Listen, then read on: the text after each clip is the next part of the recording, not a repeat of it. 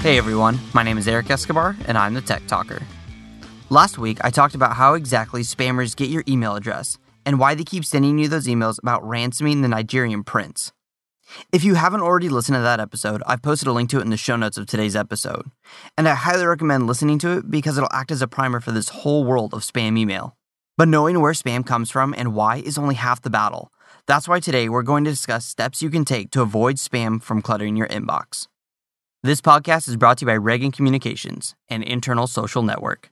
Build it and they will come? Not so much. Employees claim they're too busy to chat, have nothing to share, they're reluctant to comment. But MasterCard learned how to boost their engagement with a social intranet, and you can too in this webinar from Reagan Communications entitled Educate and Motivate Employees to Use Internal Social Media. Join MasterCard's Vice President of Internal Communications, Elise Cutler, to learn how to teach employees the what and why of internal social media, to engage content providers who will encourage sharing, why community sites matter, and much more. For more information and to sign up, visit quickanddirtytips.com/offers. That's quickanddirtytips.com/offers. All right, first and foremost, use a disposable email address for any temporary account or when you need to provide an email address for something you're likely only to use once. There are a ton of websites that will give you a free temporary email address, such as 10minutemail.com or mailinator.com. These websites don't require anything to sign up, and they are completely free to use. I could do a whole episode just on the uses of disposable email addresses and how they work, but in a nutshell, what happens is you visit a website and it will generate an email address that's completely random. From there, you copy the address into whatever website or program is asking for your email. When an email arrives, it will show up in the window you originally copied your random email from. Once you close your browser window, the email address is destroyed, so don't use this for anything that you may need in the future. What's awesome about disposable email addresses is that you're not giving out your real email address to anyone. I've been using this tactic for years and it works wonders to keep my actual email inbox spam-free.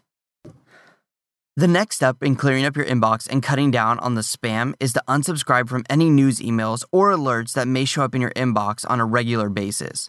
If you just search your inbox for the word unsubscribe, you'll typically see a list of alerts and news-based emails that you may not want to receive anymore, or that just clutter your inbox.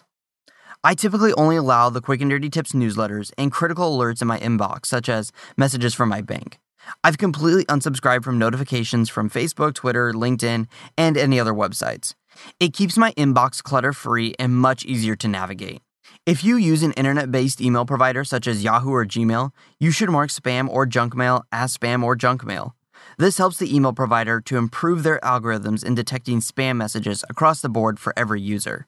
For example, if a message gets marked as spam by 100 users, it may be flagged as spam for everyone else. This is a reason why you should never mark a newsletter as spam. If enough people do this, you could send legitimate newsletters that people rely on to the junk mail box. Not good. Another super easy way to cut down on junk mail is to avoid giving your real email address to public websites such as Facebook, tech support forums, or anywhere else that is public. If you include your actual email address in a public web space, it will make you vulnerable to having your email address found by programs that crawl the internet looking for email addresses to spam. I mentioned this in last week's episode. So again, if you haven't listened to last week's episode, please do so now because it'll really help. Okay, this next tip is pretty advanced and I just discovered it myself pretty recently. You should disable images from automatically loading when you open an email, especially if it's from someone you don't know. You'll have to Google how to set this up for your email service specifically, as it's different from provider to provider. The reason why here, though, is pretty interesting. When a spammer includes an image in their email, they'll make sure that the image loads from a website or domain that they own.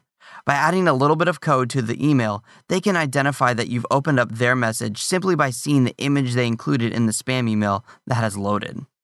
Once they see that you've seen the email, they know that your address is active and they will begin to send you even more mail.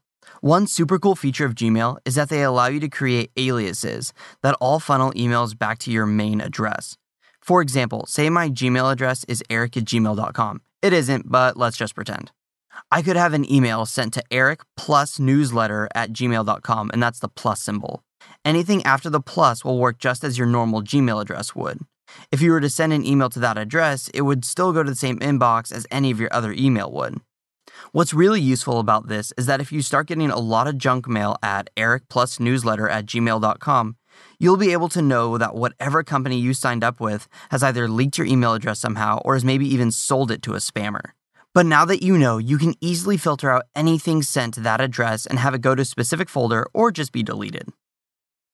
I use this whenever I sign up for newsletters, rewards accounts, or pretty much anything else you can sign up for online.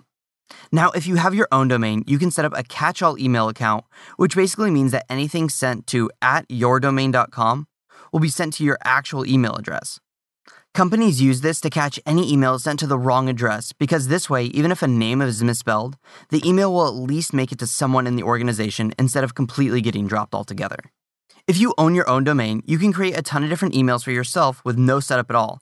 Say you want to sign up for a newsletter, well, you can simply sign up with the email newsletter at yourdomain.com and then easily block it or see what else starts coming in on that email address. It may sound complicated to set up, but luckily it's super easy. I posted a link in the show notes for how to do this for GoDaddy, but you can Google it for pretty much any other domain provider. Well, that's it for today. Be sure to check out all of my earlier episodes at quickanddirtytips.com/techtalker. And if you have any questions about this podcast or make a suggestion for a future episode, post them on the Tech Talker Facebook page. And until next time, I'm the Tech Talker. Keep technology simple.